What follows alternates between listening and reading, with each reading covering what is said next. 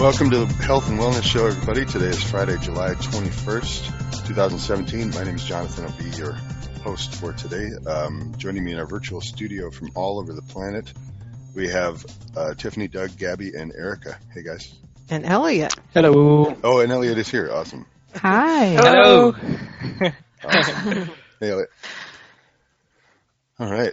So today we're going to talk about the misguided quest for happiness. Happiness is ill-defined, elusive, it's fleeting, but it's relentlessly pursued by everybody, essentially. And of course, there's the stock phrase, the pursuit of happiness or the pursuit of liberty. I think originally it was the pursuit of liberty, and then they changed it to happiness, which is kind of BS.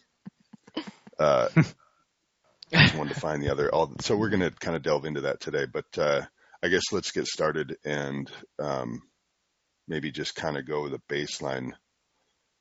So when you guys think about this, when you think happiness, do you think fulfillment? Because like in my mind, fulfillment comes with some suffering too. And so I wonder how many people have different definitions of happiness. I think there's tons of different definitions of happiness. Nobody really agrees.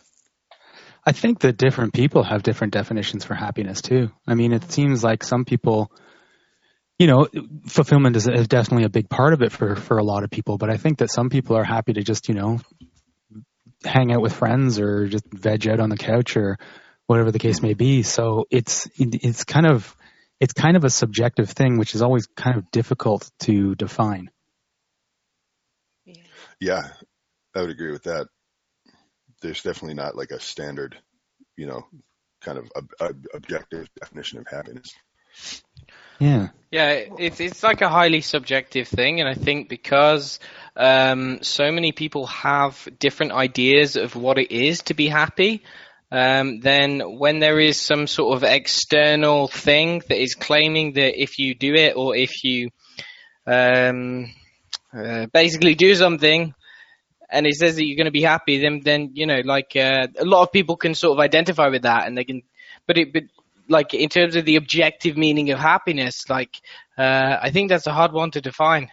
Like I don't know what I would say was happy. I don't probably an association or a conglomeration of different positive feelings and emotions and stuff. But then is that just a superficial thing? Is that a superficial sort of interpretation of the word happy? And is there actually some deeper sort of level of fulfillment and things that come with that as a result of suffering or whatever? I mean, it's a difficult one. Well, I think, there is, it just occurred to me that we might be able to objectively define happiness in itself as like a state of mind, but that what's subjective is what causes happiness. Yeah. There's one definition that I found, and whoever wrote this article, they said that many neuroscientists and psychiatrists and behaviorists and monks agree that happiness is more like a feeling of satisfaction or contentment. It's not necessarily being happy as in bursting with glee. There's depth and deliberation to it, and it involves living a meaningful life, using your gifts and your time, and living with thought and purpose. So I thought that was a pretty good definition. But I don't know that the average person would give that much thought to it. They just think people who are happy are smiling and laughing and always positive all the time. Yeah. Yeah. The other thing is, too, that it kind of, it's like we said in the show description that happiness is ill-defined, elusive, and fleeting. And I think that definition doesn't sound elusive and fleeting at all. It sounds like, kind of how you would define maybe like a happy life. As opposed to happiness, which can be very transient, like you can be having a conversation with somebody and you're having a good time, and then all of a sudden things, turn for the worse, and suddenly it's an uncomfortable situation. And, that is quite fleeting. So, yeah, I kind of like that definition, but I don't know if it's applicable to every situation that you would necessarily apply to, like, happiness. Yeah. Well, I think a lot of people get stuck in the expectation or also in the past, what made them happy in the past, and they kind of disregard all the other aspects. So it's interesting that, as it says in our show description, how, it's relentlessly pursued by millions of people, and people take classes and buy books in the self-help section, and yet it is elusive. Mm. Yeah. And I think because of that, and this is probably a byproduct too of our kind of society and advertising and all these kinds of things. Like, people kind of have an expectation of happiness. Like, it's kind of like the expectation is that somebody is going to be just happy all the time. Like, if you're having a good life, then it means that, 24 hours a day, you're happy, you're in a good mood, you don't get challenged by things or, have disagreeable moments. And, it's like you're surrounded by all this kind of, like I said, advertising and stuff where, people are participating in different activities, and they've got different products that are obviously making them blissfully joyous. But I wonder if that expectation, well, I don't really wonder. I think that expectation is actually nonsense. And I think that it maybe, puts forward like an unrealistic expectation of what it is to be happy. Yeah, it's like imposed from external forces. Like, if you have this life, this car, this house, you will be happy. And people come to expect all these things in order to be happy. And does it really make them happy once they achieve it? I don't know. Yeah, I think there's one article actually. No. Oh yeah. Well, I was gonna say, like, there was that one article that talked about how it's the pursuit of these things that usually have more emotion attached to them than the actual getting of them. It's like you really want something, and it's kind of like the achieving of getting it is where all the emotion is. And once you get it, you're kind of like, you're excited for a little while, but then it's kind of like, well, then you go back to kind of your baseline level of happiness. It's just you've got this new thing as well. So yeah, I would say no. Yeah, like they gave the example of that guy who worked really, really hard for a long time to write a book. And then once he wrote a book, he was like, I'm a guy who just wrote one book.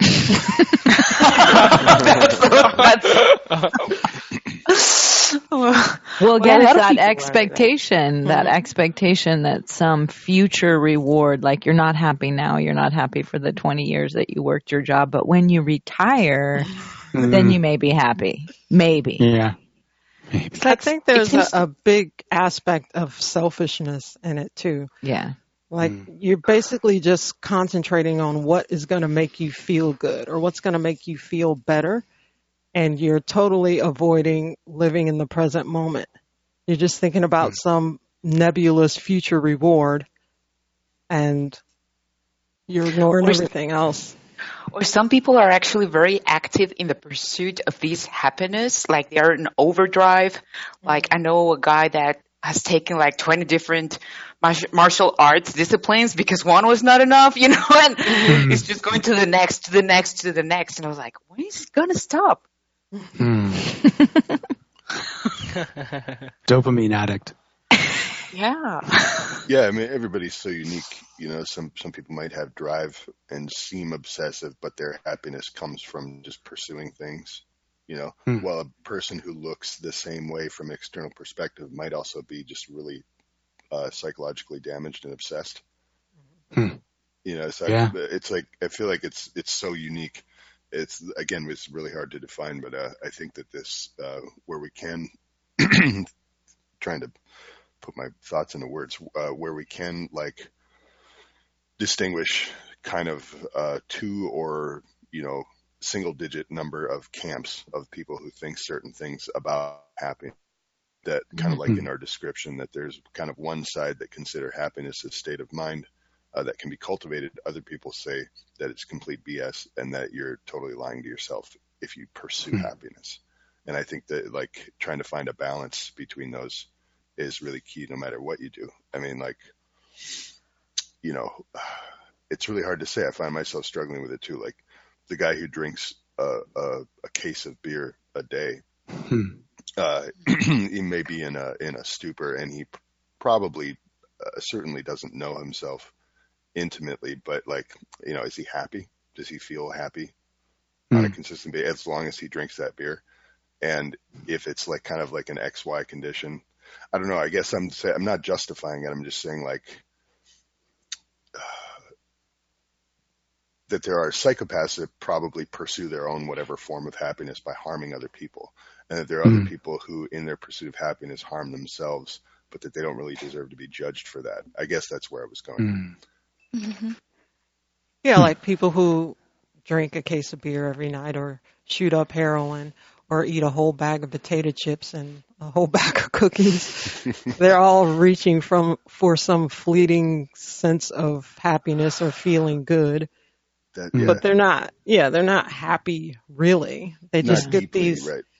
they get these bursts of dopamine or whatever kind of feel good chemicals in their brains, and that sustains them in between periods of monotony and drudgery. Yeah, totally. I can certainly say that I would wish for them what I consider to be a different form of happiness. But, maybe they're not like ready for that either. It's hard to say. And now I'm starting to feel cocky.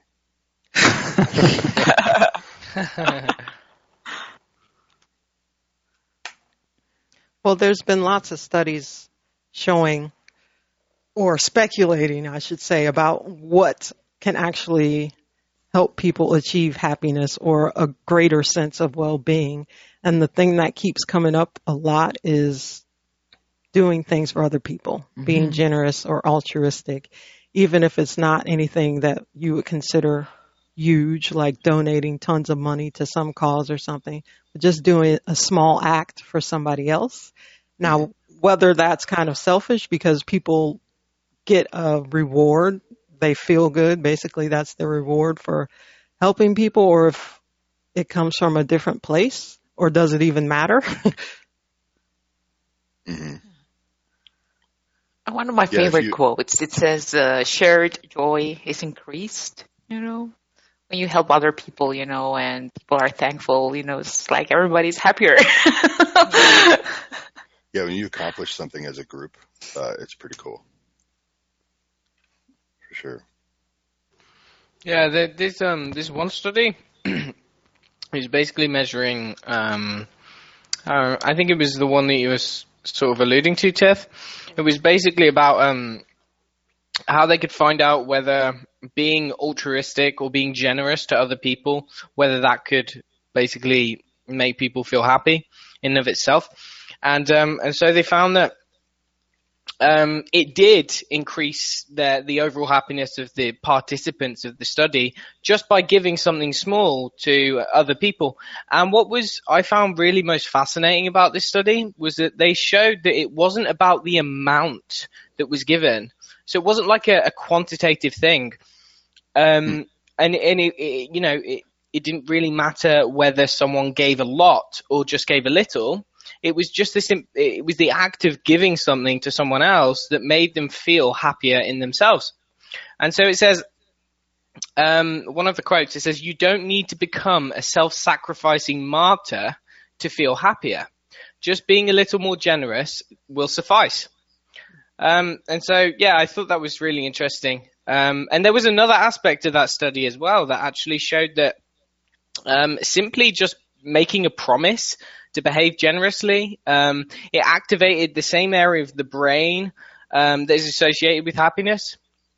And so I'm not saying that, make loads of promises to be generous and then don't follow through with those promises. But that wouldn't be very good. But just, I guess, just the idea of it in your brain, it activates the same sort of circuits. And so I guess, what may be lacking in people's lives is perhaps an ability to sort of give to other people. I guess if you look at our world now, we're fairly segregated from one another. We're isolated and we live in these houses, and it's very sort of different to how the communities sort of used to function, even in the 100 years ago or so. And so everyone's just gradually becoming more and more and more isolated from one another. And I guess what that does is it kind of limits the opportunities for someone to reach out and give to other people. And I guess there's not an excuse because, if you really want to give, you could say that someone might, they might go out and give to charity, or they might go out and help the poor or something. But I mean, generally in day-to-day life, we don't have as many human interactions, or I would say that's probably not That's not based on any evidence, but just from my life, I know that I go to work and then I come back and I'm sat in my house all day, from then on and go to bed.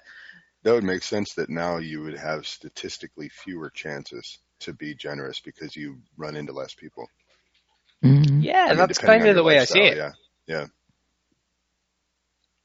Well, there was another interesting study in the Journal of Positive Psychology, which makes you wonder. But anyway, they asked nearly 400 Americans, ranging from 18 to 78, whether they thought their lives were meaningful and or happy. And basically, their self-reported attitudes towards meaning, happiness, and other variables like stress levels and children and spending patterns. And they did it over a month period, and they found that a meaningful life and a happy life overlap in certain ways, but are ultimately very different. So leading a happy life, the psychologists found, is associated with being a taker, while leading a meaningful life corresponds with being a giver. And so the authors kind of figured out that happiness without meaning characterizes a relatively shallow, self-absorbed, and even selfish life in which things go well, needs and desires are easily satisfied, and difficult or taxing entanglements are avoided. So it's a very big difference. Yeah. I think that whole idea of the pursuit of happiness, what is it again? What is it for selfish means? Yeah. We had an example here that happened in my hometown recently. We have some road work construction going on, and some people, nobody knows who, were throwing stuff at the workers because they're slowing down all the traffic, right? And it's become a huge pain in the ass to drive through town. But this came out in the local paper that this had happened, and immediately they were flooded with lunch and umbrellas and water, and everybody was coming down with signs support the road crew, and it turned into this whole thing. And you could see when you drove through that everybody was happy and smiling. So it was people had come together to help somebody that they saw or that they perceived as being persecuted. Now, if they could apply that logic to the whole planet, that would be awesome. But we'll start with a hometown. That's good for now. Yeah.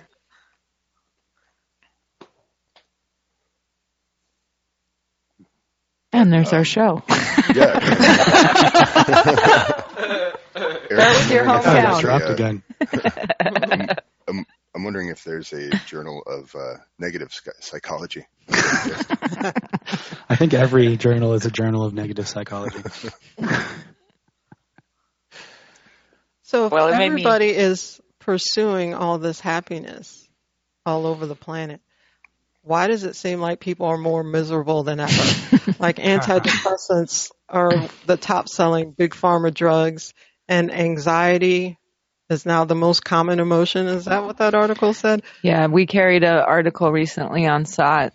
Anxiety overtakes depression as most common mental health issue for Americans. Mm-hmm. And it focused on college kids, but I think it's across the board. Yeah. Mm-hmm. What was it? Data from the National Institute of Mental Health suggests the prevalence of anti-anxiety medication, anxiety disorders in the U.S. may be as high as 40 million, or about 18% of the population over the age of 18, making it the most common illness in the nation. Well, that makes me think that people are just simply out of touch, their body or their adaptive unconscious is telling them that it's everything, it sucks, reality, it's pretty bad. But they're so engaged in this pursuit of happiness and self-denial that, the mismatch between what they see unconsciously and what they force themselves to believe, it's so out of touch that, yes, it just creates mental illness. Yeah, and basically it seems like a lot of the article focused again on college students, but even children. So, pushing that idea that if you just do well, you'll be happy. If you just, graduate college, you'll be happy. You'll make money, you'll have a job. And I think the reality is people go through all that and they're still in the same place, but now they're in debt and they have to get a job to pay their loans or whatever it is. Mm-hmm. They get it's kind of a false premise, and then you realize probably around 25, wow, I'm not happy. It was all a lie. Everybody lied to me. I'm going to go back to school for another degree, and then maybe I'll be happy. Yeah, exactly. Become a positive psychologist. Maybe that will be good. So I have to admit that I was wrong earlier about the phrase, the pursuit of liberty, life, liberty, and the pursuit of happiness. That is actually the phrase that Oh, okay. Wikipedia, and the entry about this phrase says there's a debate about what the word happiness may have meant in 1776. It's still being debated today. Yeah. But is Well, this it some says kind of American motto? Oh, I'm sorry. Yeah. It's from the Declaration of Independence. Oh, We hold these truths to be I've never heard self-evident. that. Yeah. That all men are created equal, that they're endowed with by their creator with certain unalienable rights, that among these are life, liberty, and the pursuit of happiness. Is that ever a lie? I know. But it says here, You're allowed under to pursue it. the happiness section, current usage focuses on pleasant, positive emotions and having needs satisfied, whereas in 1776, the common meaning may have been prosperity, thriving, and well-being. Mm. Well, that's interesting because they did another study where they compared a group of American modern day people and a group, I think they were from the UK.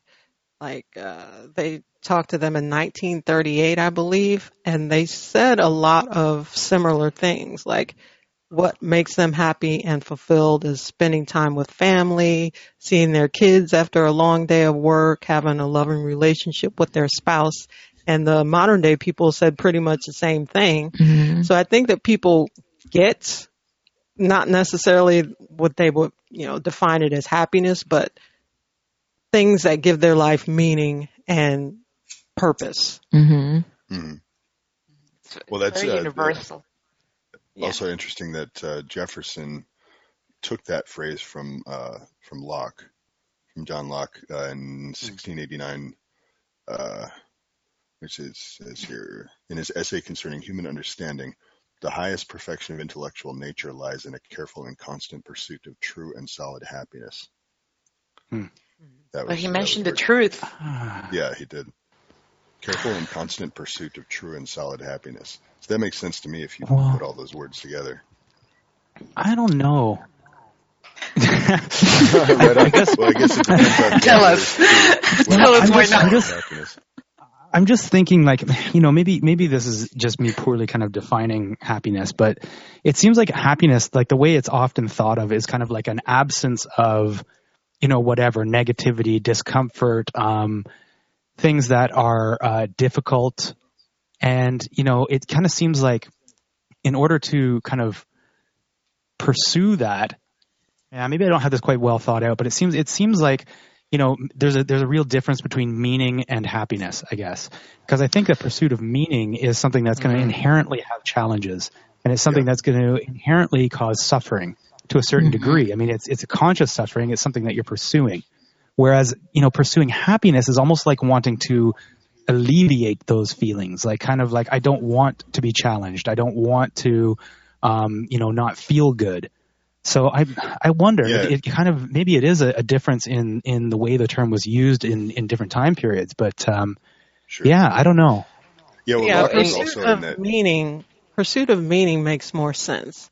If you think about it, like if you want to get to a place in your life where your life has meaning and your life has purpose, it requires a lot of suffering and failures and struggling to get to that point where your life has meaning, and as a byproduct, you experience more moments of happiness. In line with that point, there was an interesting quote by Albert Einstein, and this really made me chuckle, but it makes a lot of sense. He said, "Happiness never appeared to me as an absolute aim. I am even inclined to compare such moral aims to the ambitions of a pig. The ideals have lighted my way." The ideals have lighted my way. The ideals that have lighted my way are kindness, beauty, and truth. And I think in line with the pursuit of sort of meaning and truth in the world. You know, happiness can be. I guess you could say a pig, when a pig finds some food and starts eating the food, he's probably really happy. But do you just want to be in a state where you've got where you know, I can't get my words out, but well, it's kind of the difference I guess between just having your immediate needs met versus pursuing maybe a larger aim. Yeah. Your animalistic needs. Mm-hmm. Yeah, Sure. yeah. But I feel like this ties along those lines. This ties into knowledge too, and I'll give a really pedantic example. It's just that, like, if I'm fishing on a river and I haven't been to this spot before, and I go through like a swampy area and I step in a hole, you know, it's like there's holes there that I don't know about it. So I step in one and I hurt my ankle, and that sucks. And I'm kind of pissed for a minute, but now I'm happy because I know more about my surroundings, because I've assimilated knowledge, and now I know not to go that way and I can go a different way. So it's a super simple example, but that, to me, that plays in, like, I'm happy because I'm more knowledgeable about what exists around me. Even though I hurt my ankle, you know.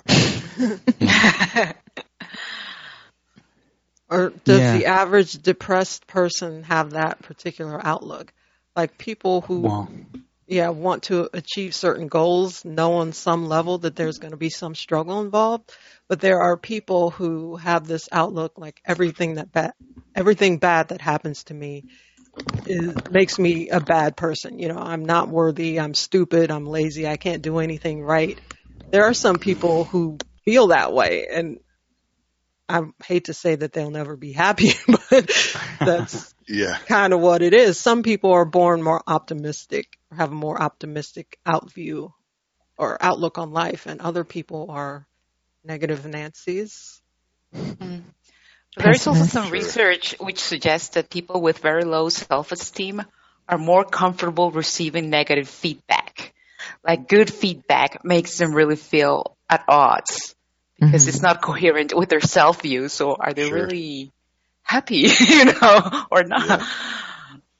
Yeah. There was an article called The Happiness Conspiracy. And there's a couple interesting... Yeah, it's I like the title. Funny one. Yeah, but there's a couple of quotes in there that I just wanted to read out, and they made a lot of sense. It says, a society's dominant value system dictates how happiness is measured. The native Navajos in the southwest of the U.S. saw happiness as the Navajo, okay. The native Navajo in the southwest of the U.S. saw happiness as the attainment of universal beauty, whereas personal satisfaction is the most common way of measuring happiness in today's society. This mirrors the supreme value that consumer culture attaches to the romancing of desire and the satiation of self. When measured this way, almost everyone seems pretty happy, even if it's primarily false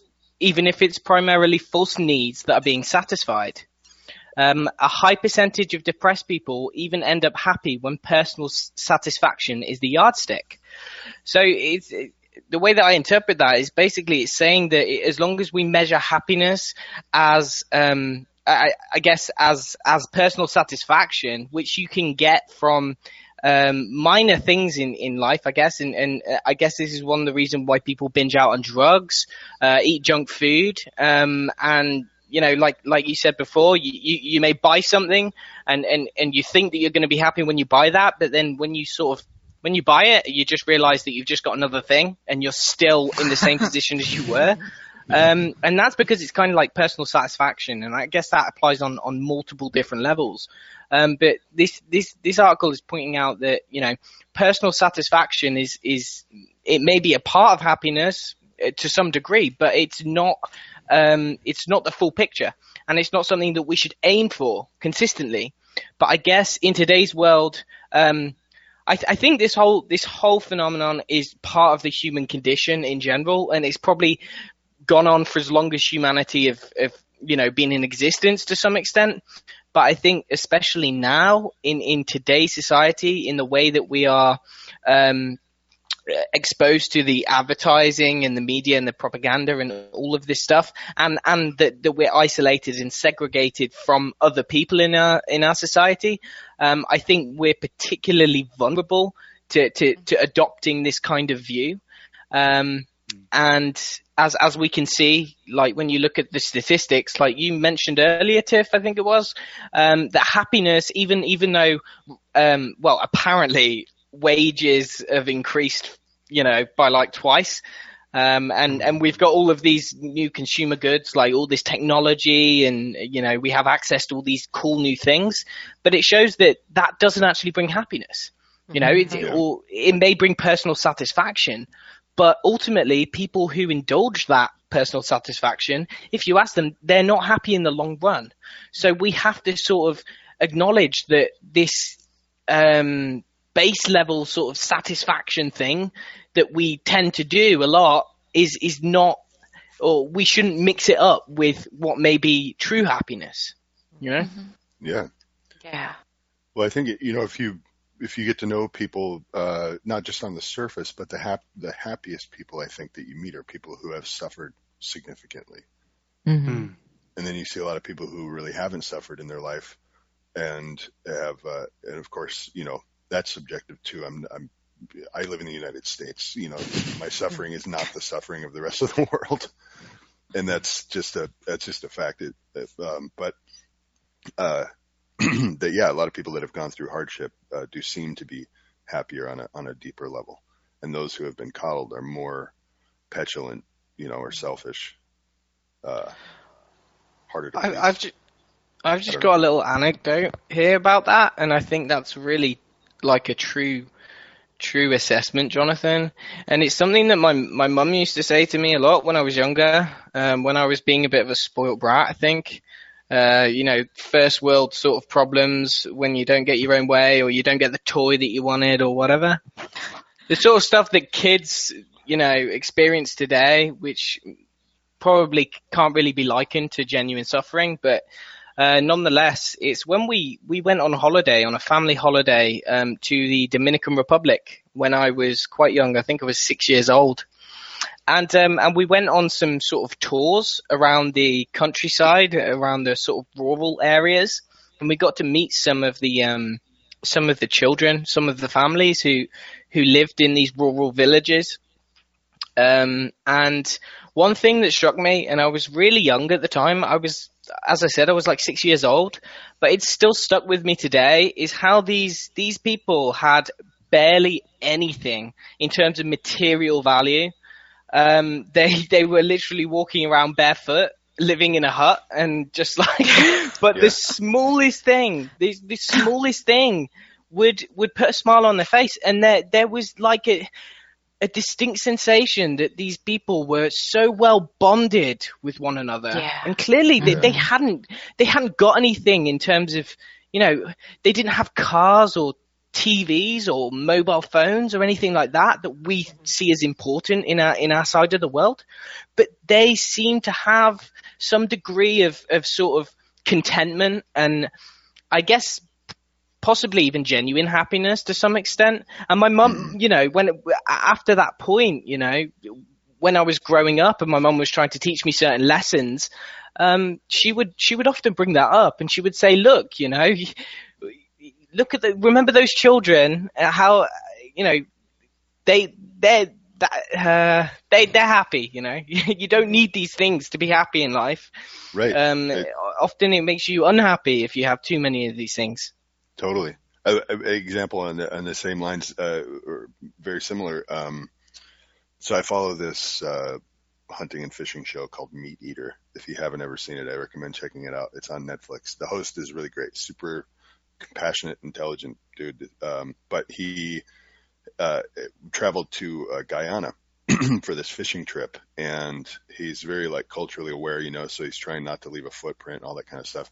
And this is also from his podcast that I kind of had heard this whole story. But the people there, the native people, are called Chumane, and they are kind of like you described, Elliot. They make their own arrows, they make their own bows. Everything is from scratch. The only kind of first world thing that they had in their system of hunting and fishing was machete blades that they would break up and use as arrowheads that they had gotten from other places. So, but now they're doing fishing tourism because they get money from people who come in and want to catch these giant fish called Dorado. So this guy goes there and they're going down the river and he gives them his polarized sunglasses and like, try to look in the water with these. And he's amazed because you can see everything in the water with polarized sunglasses. Long story short, they come back a year later, everybody's got polarized sunglasses. And he was just kind of like, oh shit, you know, maybe I started something that I shouldn't have started here. And so then he had wanted to show them his compound bow, and he was really struggling with that because he felt like that would, at no fault of their own, that they would just adopt it because it's higher tech and then lose the way that they had of making their own stuff. And so it's like, it was making similar observations on happiness. You know, they were completely happy. And it's like, they were talking about he was talking about the sunglasses with his fishing guide and saying, you know, I'm really nervous that I gave you guys these sunglasses because basically I don't want to screw up your culture, you know. And he's like, what are you talking about? We want more of this stuff. And he's like, yeah, that's the problem. You really don't, trust me, you know. And then they were going back and forth, and it was an interesting conversation. That's interesting. Yeah. I also had similar experiences, like from Costa Rica. Yes, remember visiting very poor neighborhoods. And in some houses, even though they will not even have a proper floor, you know, you can enter in and you can feel the joy, you know, of their lives, you know. It's just all by human connection. And out there, like in the modern world, in quotes, like what it's sold to people, it's like psychopathic official culture, basically. And it's so out of touch with basic human values that it's no wonder why there are so many unhappy people, you know. Well, there's some researchers who call that kind of phenomenon the hedonic treadmill, where you get on this never-ending cycle of wanting stuff and then getting stuff and then getting a little bit of a fix from getting that thing, and then that fix goes away and you want stuff and then you get stuff, and you just keep doing this over and over again throughout your entire life. Yeah. Well, it's interesting because there was actually the Center for Disease Control did a research project about Americans discovering satisfying life purposes, and they found that 4 out of 10 people had not discovered it, but also that 40% either do not think their lives have a clear sense of purpose or are neutral about whatever their lives have purpose. So nearly a quarter of Americans feel neutral or do not have a strong sense of what makes their lives meaningful. And so again, it's back to that American way of pursuing happiness. So you think if you have money, you know, you can buy all these things. And I think that's where that treadmill happens. It's like, well, if I just buy a house or if I just buy a car, and this satiation wears off quickly. And we see that time and again with women shopping, like with this shoe obsession. You know, if I just buy another pair of shoes, then I'm going to be happy. And a long time ago, I had a therapist who I spent time with as a child, and she said, you know, what it really is that people, women in particular, are going to the malls and they're looking for bonding experiences. But because of American culture of buying, they figure that if they buy something that they'll feel satisfied, but they never do. And then you feel worse. Like if you spend a lot of money on a pair of shoes that you didn't really have money for, then you feel bad about it, and then you never wear them anyway. So what was interesting, they were talking about in this Center for Disease Control, the research showed that having purpose and meaning in life increases your overall well-being and your life satisfaction, your mental health, your physical health, your resiliency, even your self-esteem, and it decreases your chance of depression, you know? And yet there are people that would choose a very, very stressful, high-paying job that only gave them like 6 hours of sleep. They choose that.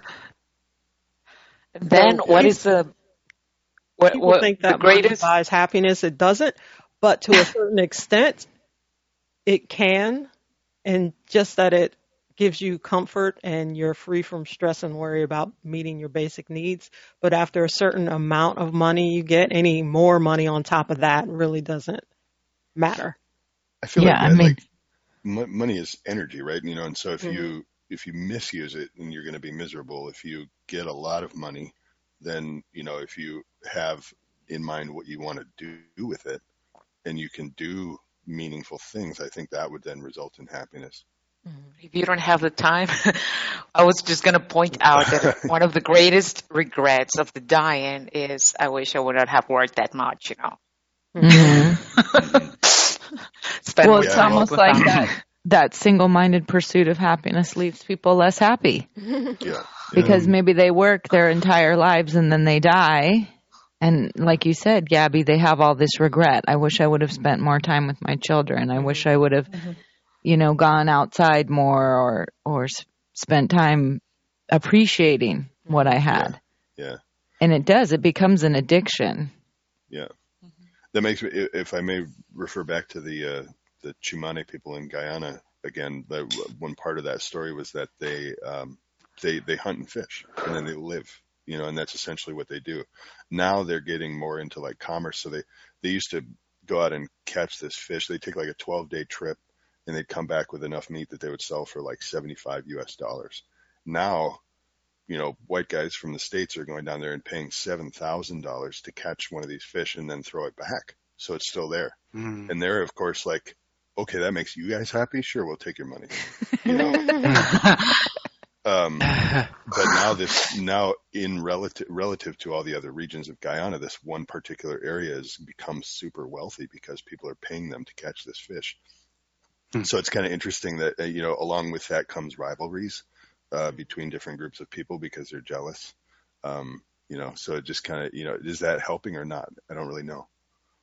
Well, it's interesting you mentioned that because I wanted to share, like Elliot did at a very young age. I didn't get to go to another country, but I did watch a movie about the Kalahari Bushmen in Africa called The Gods Must Be Crazy. And I really recommend it for anyone, especially for kids, because it's essentially a man throws a Coke bottle out of his airplane window and these Kalahari Bushmen find it, and they're very happy before they find this Coke bottle, and then this Coke bottle all of a sudden is the prized possession in the village, and everybody's using it to tan hides or to dig tubers or all these things, and the head father of the tribe realizes that, yes, this is a great tool, but it's really caused a lot of problems. Like the kids start fighting, and one kid hits the other kid with the bottle, and his journey now is to throw the Coke bottle off the edge of the earth. And I really recommend it because it is such a great parody. And I think it came out in the 80s. I don't know. I was pretty young, like 7 when I watched it. And it was 1980. 1980. It was a pretty life-changing movie for me. I will say. It was like, wow. Yeah. Well, that reminds me of people who win the lottery. And they think, oh, all my dreams have come true. I got all these millions of dollars or hundreds of thousands of dollars. And then they find out like it brings so much more trouble and their lives become miserable and all their families start arguing and bickering over money. And they just kind of wish, at least some of them wish, that they just never won the lottery because it made their lives just a misery. Sure. I think one part that sort of plays into that is that it's hard to value something if you haven't worked for it as well, And I think this is like a common theme in our world now, especially in the Western world, is that we have things offered to us on a plate. Essentially, we are completely disconnected from the whole process of how something is manufactured. For instance, like a table. A table, we just go to the shop and buy a table or whatever and then put it into our kitchen. But you completely neglect the whole reality of the situation whereby the tree has had to be cut down and then the wood has had to be chopped. Then it's had to be manufactured, put together, and then tanned and all that stuff. I guess this can apply to any type of thing with our food or with anything that we have readily sort of available access to. And I think that when you don't have to sort of, put much effort into something, when there's very little work that's gone into something and you have it offered to you on a plate, it's fairly difficult to really see the value in it. And this is, I think, one of the things as to why, these cultures or, the poor people in these sort of cultural regions of the third world, perhaps contributes to their happiness is that for them to be able to do something, they have to put a lot of work into it. Like if they want to make a meal, they have to go and cut down a branch from a tree and then like let it dry and then, stick it on the fire and then skin the meat and everything that goes into that. And I guess it's kind of like, they see the value in that. And I guess it's the process and it's sort of acknowledging the achievement. Perhaps that is one thing that contributes to genuine happiness is the process of having to work for something. And then I guess there is a degree of personal satisfaction that comes with that, but it's in a sort of objective sense that you deserve some satisfaction because you put loads of work into it. And so you should give yourself a pat on the back and you should be thankful for what you've got. But because we generally don't have to do things like that, it's easy to sort of fall into the trap of this wanting more and more and more and more and more. Yeah, totally. I think you're 100% on point there. It's like if you were to grow your own basil versus going to the store and buying a sprig of basil for like $5, growing your own and picking it and eating it is much more satisfying. I find the same thing with fish. I know I'm on fishing today. I'm sorry. But they're, brook trout are relatively small. A big one is like a foot. And, but you work really hard to get them. They're really hard to catch. And then when you come home, your dinner is like not what you would normally think of as a dinner, but it's super satisfying. And it all just goes into that effort, I think. Well, there's also more appreciation for it. Like you were saying, Elliot, when you spend an entire day making a meal, you're benefiting everyone and everyone has worked collectively together. And that's where the satisfaction comes, the meaningful experience of being with other people and working together. And then everyone shares the rewards. Mm-hmm. Yep. So one of the topics we had kind of touched on when we were talking before the show, which I was curious what you guys think about, is in relation to happiness, comedy and comedians. Because it's kind of closely tied, right? I mean, you go to a comedy show or you watch comedy, you laugh, you feel happy. But I've been I'm a comedy fan anyway, but lately I've been delving into comedy a little more and like finding new, comedians and stuff online. And by and large, most comedians are totally miserable people. And they admit that too. So it's funny that they would be the ones who would have these observations that would then make other people happy. But again, it's super subjective because some comedy, some styles that I don't particularly like for instance, roasting, I think it's hilarious. A lot of it is really fun, but there's such a fine line. It can go into that realm of like, no, now you're just being super mean. But everybody, there's a camp of people that think that crossing that line is funny. It's all those things that people aren't daring to say, I think. Yeah. Like they're thinking that, and now all of a sudden somebody is saying it, and they can laugh because they've had that thought. There's something about two people who have that you can think of about me, and I'm still going to laugh. That when they have that agreement, then it's funny. Yeah. Mm-hmm. But then when you're just ripping on somebody and they're not into it, it doesn't become funny anymore. And then it's tragedy, and it's happiness is no longer the outcome. There is also that kind of style of comedy that is kind of all about being uncomfortable. Like I know there's certain movies out there where it's like, it's a comedy movie and a lot of people seem to find it hilarious, but it's a kind of comedy that I actually don't like at all. And it's like when the protagonist is just basically, crapped on for the entire movie. Like basically they just, one thing after another happens to them that's absolutely terrible. And it's like, the people are sitting there like laughing at this. And I don't know, me personally, that whole, things are so uncomfortable that I'll laugh because I don't know what else to do with it is I don't like that style at all. Maybe I'm just too sensitive on these kinds of things. You don't like Groundhog Day? Which? You don't like Groundhog Day? Well, no, I did like Groundhog Day, actually. I'm thinking of that Ben Stiller movie called Meet the Parents. where it's basically like he goes to meet the parents of his soon-to-be wife, and like it's just basically they're terrible people and they treat him badly the whole time, and he's just like excluded from everything, and like I don't know. I was sitting in a theater full of people when that movie first came out, and everybody's laughing, and I'm like, I don't find this funny at all. I just felt really bad for the guy. It was painful. Yeah, well, exactly. It's that painful comedy. That's even the lighter side of roast comedy. I mean, some of it is. Well, yeah. That's where I think you have to have that agreement, but that's different. That's different than what you're talking about in a comedy movie, where the character is ripped on. But I agree. There's a lot of that that makes me really uncomfortable. But I have a super thin skin too, so like I have friends who will pick on me. Good natured. They're not being mean. It's all part of the joke. But I have a hard time with it. And I'll be like, I'm not taking this well. I know I should. Are you offended, Jonathan? So I honestly no. I just get locked up. I don't know how to like interact that way. But that's why I'm not a comedian. But you like comedy. I do. I love it. But I think that it's a really interesting area to explore the idea of happiness because of that juxtaposition where most comics, what gives them the observations that are funny about the world is their misery. Mm-hmm. It's funny because it's true. Yeah.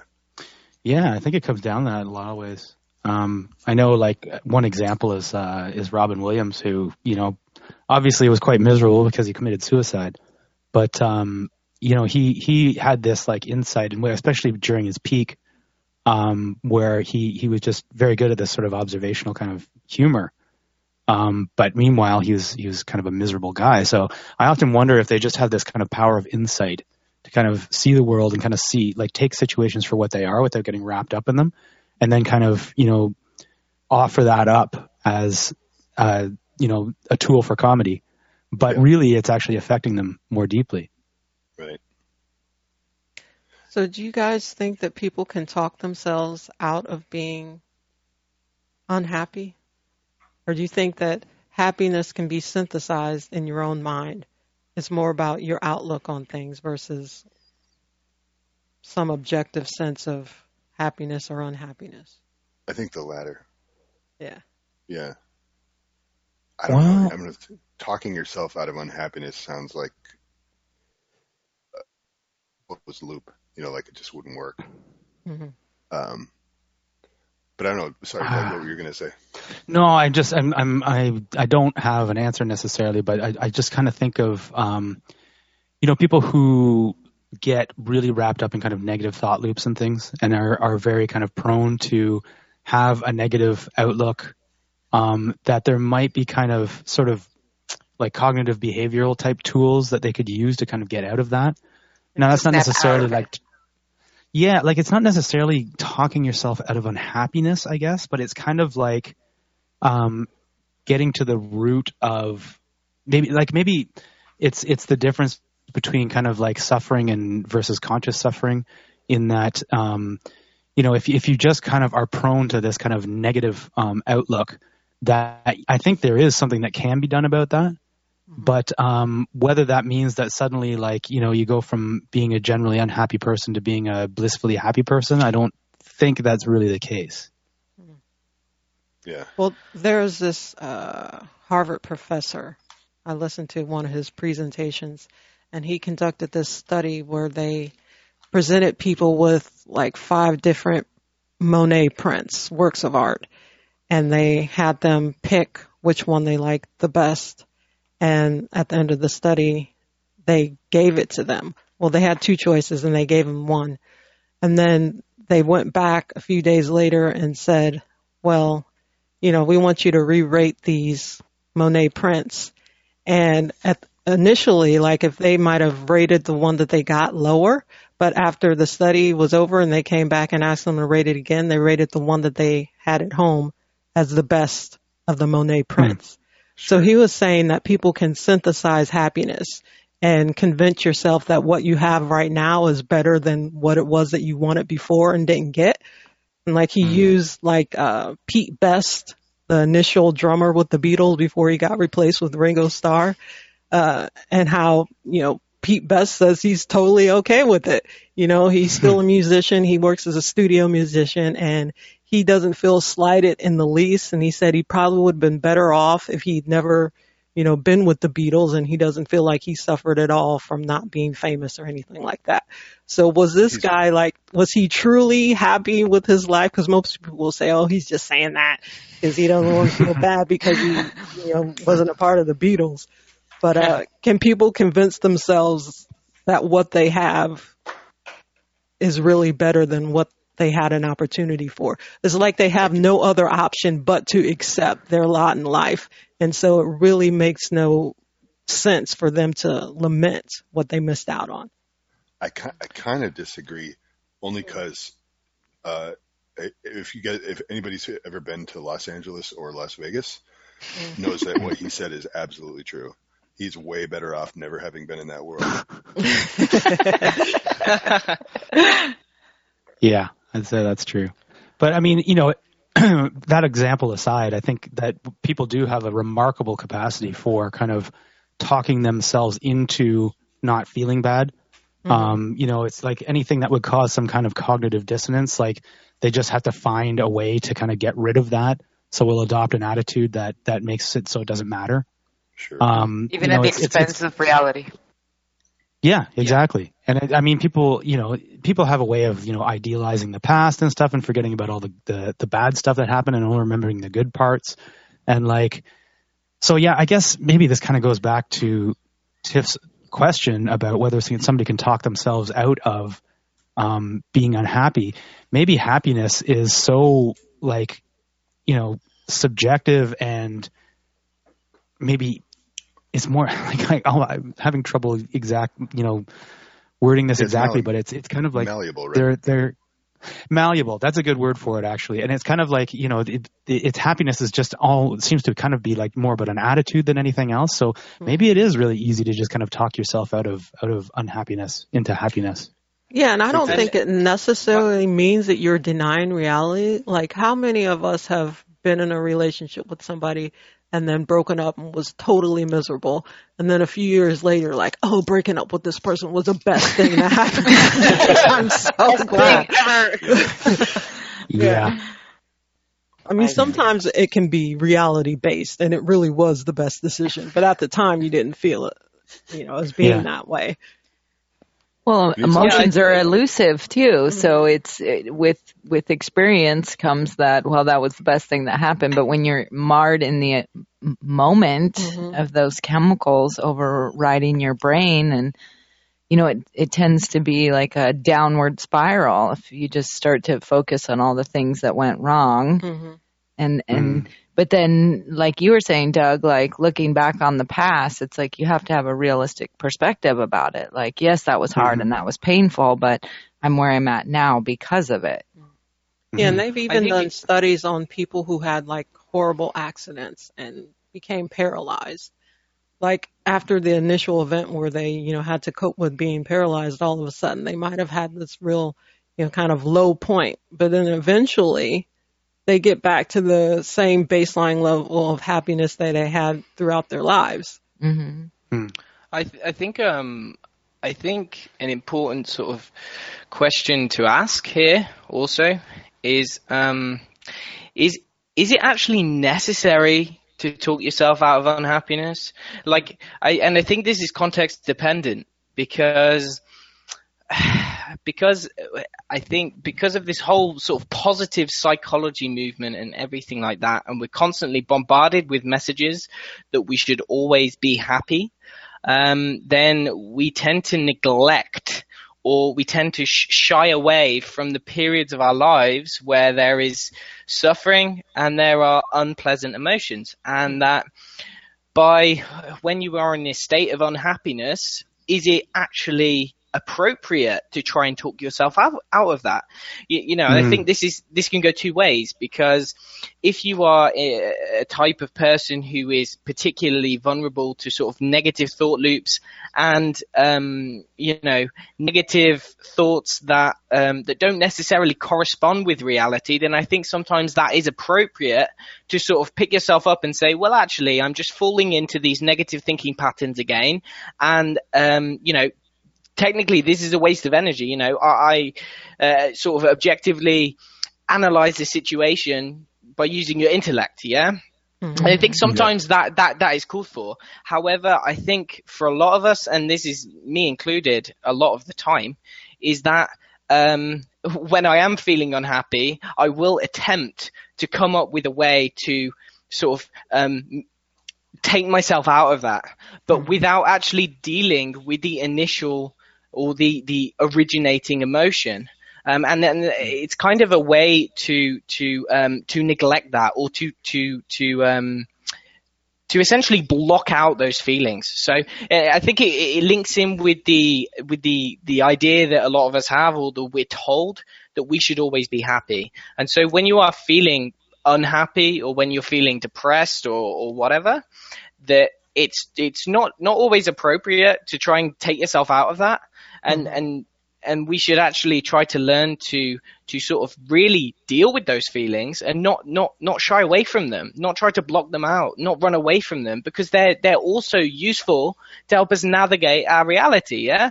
So sometimes feeling unhappy is okay, and it's good. It's really good to do that. And so I don't believe that it's necessary to always try to run away from that or to block that out, because it can teach us a lot about ourselves. Yeah, I think a lot of that is conditioned in childhood.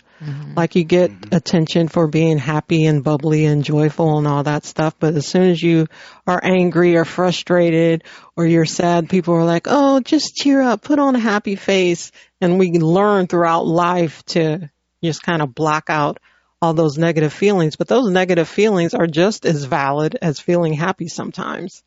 And by blocking them out, you're doing yourself a disservice. You should just let those feelings sit with you and accept them, and try not to talk yourself out of it or distract yourself from that feeling. It's okay to feel bad sometimes, because that's just a part of life, just as much as being happy is. Yeah. Well, I think that we've. Oh, sorry. Go ahead, please. I was just going to say there was a really, really good book. It's called Inviting a Monkey to Tea by Nancy Collier. And that book in particular deals with what we're talking about here, and she basically lays out a framework of well-being.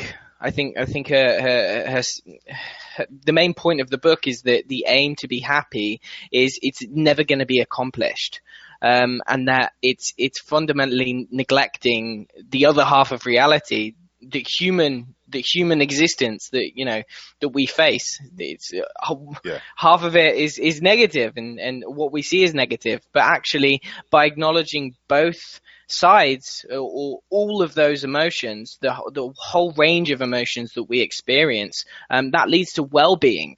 She talks about well-being a lot, and she says that should ultimately be an aim. It should be to accomplish a greater sense of well-being, and that sort of encompasses both the positive and the negative. Whereas the aim of being happy, it's never going to be accomplishable. Totally. Yep, that makes sense to me. I think essentially what we're saying throughout this whole conversation is that what causes happiness and happiness itself are both essentially subjective.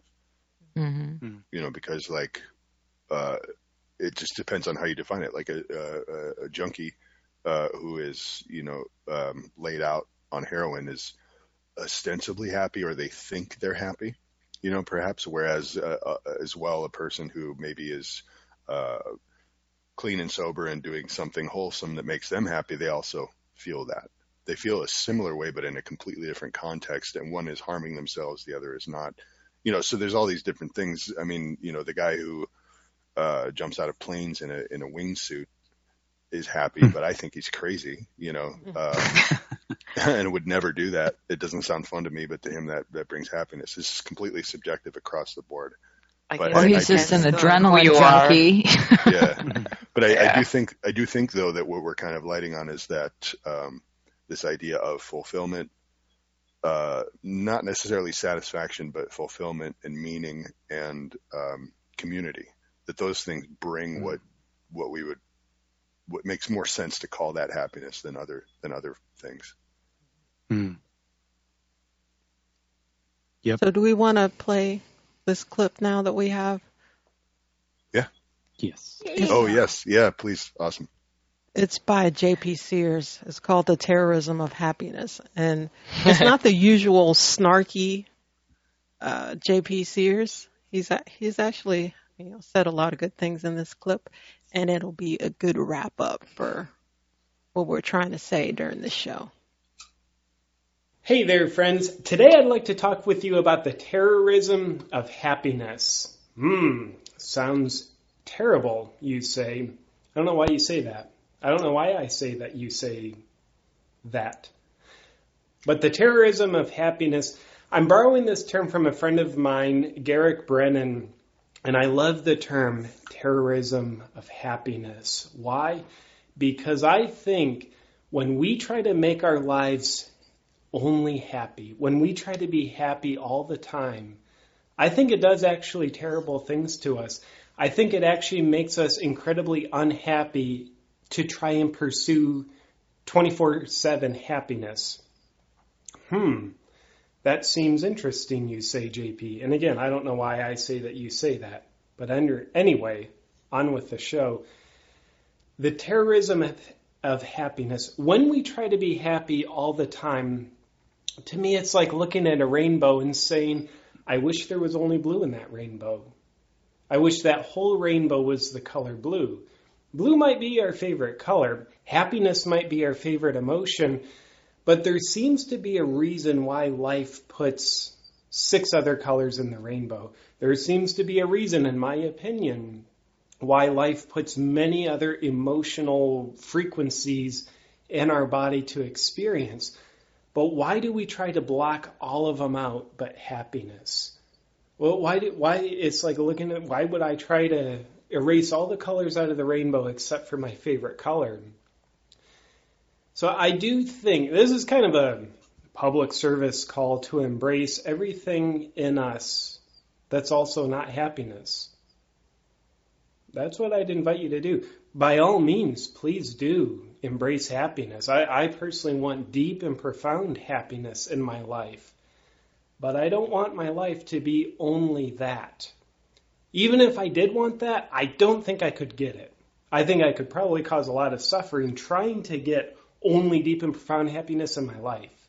So what I find when we try to be exclusive with just happiness, it causes us to have a lot of shame about our other real, authentic feelings and emotions. It's like we look at Facebook, we look at other people in our lives, where we see other people just presenting happiness. They hide their other stuff. They've got it. They don't show it to us.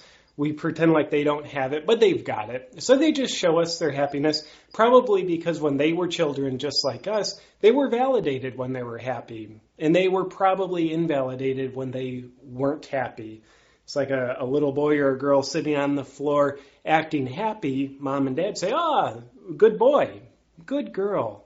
But when they're sad, when they're angry, Mom and Dad are trying to get them to feel something other than the sadness, other than the anger, other than the fear, other than the shame. So that's what we learn as kids. Therefore, that's what we kind of see adult children doing, only presenting happiness because we feel as though I can be validated when I'm happy, but I'll be invalidated. I won't matter when I'm not happy.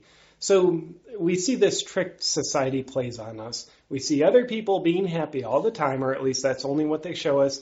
So we start to think that, that's what I should be. Therefore, when I have these other authentic feelings that come up, sadness, depression, we start to have shame about those. And I do think that does us an injustice. When we have shame about our non-happy emotions, it's like we revoke permission to feel them. And I would dare say that pursuit of happiness that causes us to shame ourselves for being authentic and real with our other emotions can make us pretty damn unhappy.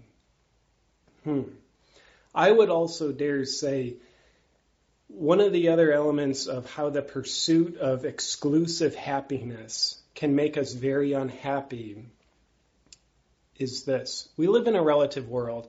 You need to know hot before you can know cold. You need to know sadness if you want to know happiness. You need to know hate if you want to know love. So with that said, when we are pursuing exclusive happiness, oftentimes we do that at the expense of denying our sadness in this case. So the more we deny our sadness, the less we're able to go into our sadness, and the less we're able to go into our sadness, the less we're actually able to go into our happiness, because we're relative creatures. The depth of my tears determines the depth of my laugh. As sad as I can get, that's how happy I can get. So when I deny my sadness because I say, JP, you can only be happy, that actually limits the depth of happiness that I can go in. So when I don't allow myself to get sad, that starts to make my experience of happiness more and more shallow.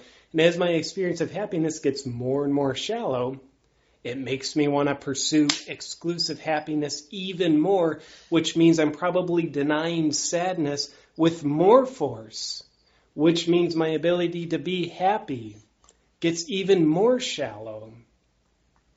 So, because I love happiness, that means I also have to learn to love sadness. Fear, anger, guilt, grief, jealousy, shame. I've got to learn how to love those. Doesn't mean I have to like them. It means I have to learn how to accept them and embrace them. To the degree I can get sad, give myself permission to be real with my sadness. Even though it feels crappy and sad in that very moment, that's what fertilizes my ability to grow genuine happiness to likely a new degree. And this is not an indictment that you need to go out and make yourself sad. You need to go out and break up with your spouse so that you can just have an excuse to feel sad so that you can then oscillate to the other polarity of newfound happiness. I don't think we need to go out and seek and create new sadness. I think all we need to do is embrace the sadness that arises. We don't need to find sadness. It finds us. When we have an experience in life that's essentially triggering of sadness, it comes up. It finds us. All we need to do is learn how to look our sadness in the eyes and say, it's okay that you're a part of me. I feel sad and it's okay. And I'll keep feeling sad until I'm not sad anymore. And that's okay. It'll feel like crap in the moment. It's not going to be my favorite emotion. But if I want to be happy, if I want to be genuinely happy at times, then I have to be genuinely sad at times. That's something to think about. Happiness is my favorite emotion. And if it was left to my greedy little ego, my ego would probably say, yeah, I want to be happy all the time. Luckily for me, I don't get everything I want. I would guess sometimes, screw that. I would guess most of the time, if you and I got what we want all the time, it would be one of the worst things for us. Because we have to think, what part of us is wanting this want? Our spirit self is probably sitting there pretty whole and complete, doesn't have a whole lot of wantingness. At least I want to believe that. Our ego probably comes from a place of lack, void, and therefore generates a lot of our wants. I'm not saying it's bad to pursue our wants. I'm just saying it's probably good that we don't get everything we want all the time. I want to be happy all the time. follow that breadcrumb trail of our ego. I want to be happy, and paradoxically, it probably lands us in a lot of unhappiness. My favorite food is ice cream. It's probably a really good thing that I don't always fill up on my favorite food. Probably a good thing I don't always fill up on just the pursuit of sadness. Happiness is what I meant. I'm sad that I screwed that up. And in this moment, I'll just be real with you. I'm not really happy in this moment. I actually feel sad. And I don't need to give you or me a story to justify why I have the right to feel sad. Emotions work without logic. I would dare say any story that you and I start to create about our sadness begins to disconnect us from our sadness. Our stories about why we're sad probably start to suppress our sadness. I'll tell myself a story about my sadness to try and leverage me towards happiness, which means I'm leveraged away from my sadness, which means my depth of happiness is going to be shallow relative to what it would be if I allowed myself to deep dive into my feeling of sadness without a story. We don't need to prove we have the right to feel sad. All we need to do is feel sad when our sadness finds us. And I would dare say when we can do that, we'll no longer be terrorized by happiness. Sit with that. How can happiness terrorize your life? And how can paradoxically pursuing permission to be sad amplify your happiness? Is the purpose of life to experience one color, or is the purpose of life to experience every color of the rainbow? It's a good question. Good question. That's how it ended. Boy, I don't know if I can handle JP giving real advice. Yeah. He's great. He's Yeah. really good. I think his actual occupation is that he's like a life coach or something like that. Yeah. And that's a genuine thing, but he's also really good at comedy. Yeah. Well, that was great. Yeah. Honestly, I'm not sure what to add to that. He kind of summed it up really perfectly there. Yeah. Should we? That's why we saved it for the end. Yeah, would have just ended the show if we started with that. Should we go to Zoya's segment? She has a segment for us today, so let's see what Zoya has for us, and then we will come back and wrap it up after this. Okay.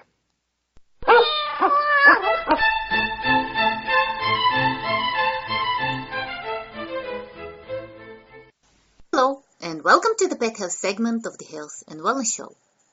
Today, I would like to share with you 2 recordings on the topic of emotions and happiness. First recording has to do with emotions, and if animals have them. Well, we know they do, but there are some facts that perhaps you don't know about. And the second one has to do with humans, and how watching animals and nature documentaries makes us happy and content. Well, enjoy, and perhaps after this radio show, watch a couple of funny animal videos. Or simply hug your pet. Have a great weekend, and goodbye. Many animals shed tears to lubricate the eyes and wash away dust and debris. However, recently the story of Zhuang Zhuang, the newborn elephant who cried inconsolably for 5 hours after being violently stepped on and kicked by his own mother, has many wondering if those tears come from the same emotions people feel.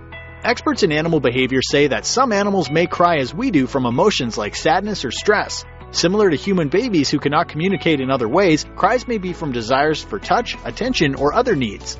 According to studies, chicken, mice, and rats all showed the complex ability to feel another's pain. Similarly, more than 50% of dog owners report that their dogs try to comfort them when sensing the owner's distress. More than 70% of dog owners said their dogs had demonstrated separation anxiety by whimpering or howling. Another study confirmed rats, dogs, and chimpanzees also laugh. If animals do feel emotions like happiness or sadness, to what extent do they match what people feel?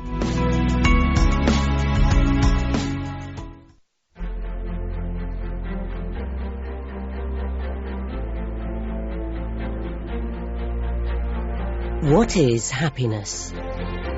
Can we find it in a new pair of shoes, a fast car, or a bigger house? Or does real happiness lie somewhere else?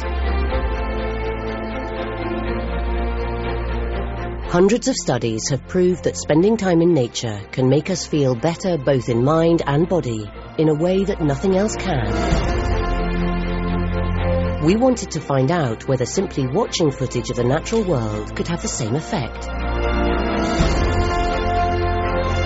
Last year, we partnered with Professor Dacher Keltner, an expert in human psychology and emotion at the University of California, Berkeley. For this project, he has reviewed over 150 scientific studies that explore the positive effect of nature on humans. We also asked over 7,500 people in 6 countries to tell us how they were feeling before and after watching Planet Earth 2 clips. This data showed significant increases in joy, contentment, curiosity, awe, amazement, and wonder, and clear reductions in tiredness and low energy. It even reduced stress, especially among younger viewers. These findings revealed that wildlife programs can cause viewers to experience positive emotions. My study of human happiness has revealed that these emotions, amazement, wonder, and awe, are the foundations of a powerful form of real human happiness. Real happiness is a deeper, less transient form of happiness that can positively affect our health and well-being. So by simply watching incredible footage of our natural world, you too can experience these uplifting emotions, helping you to be more connected with this amazing place we call home.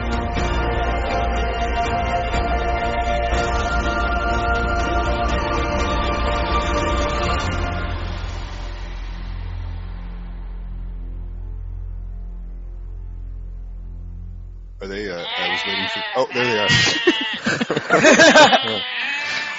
Oh, if you guys want to experience exactly the message of this, pet segment show, you guys have to watch Tiny Giants. Mm. It's from 2014. It's a documentary adventure. That sounds cool. It's great. Well, thank you for sharing that with us. That made a lot of sense. I have similar experiences myself, just being in nature. You know. Mm-hmm. So, Watching cat videos certainly makes me happy.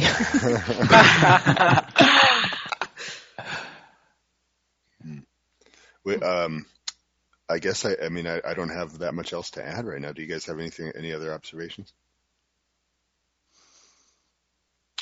I guess that there's nothing wrong with feeling happy, but to pursue it at the expense of all other emotions is folly. Mm-hmm. Cut and print. Well said. All right. Well, thank you to our listeners. Thank you for taking part in that. Be sure to listen to the SOT radio show on Sunday at noon Eastern Time. If you're not in the Eastern Time Zone, everybody should go to radio.sot.net, and on there the airtime will be shown in your local time zone. So be sure to check that out, and we'll be back next week. Thanks for listening. It made us happy. Bye-bye. Have a wonderful day. Bye.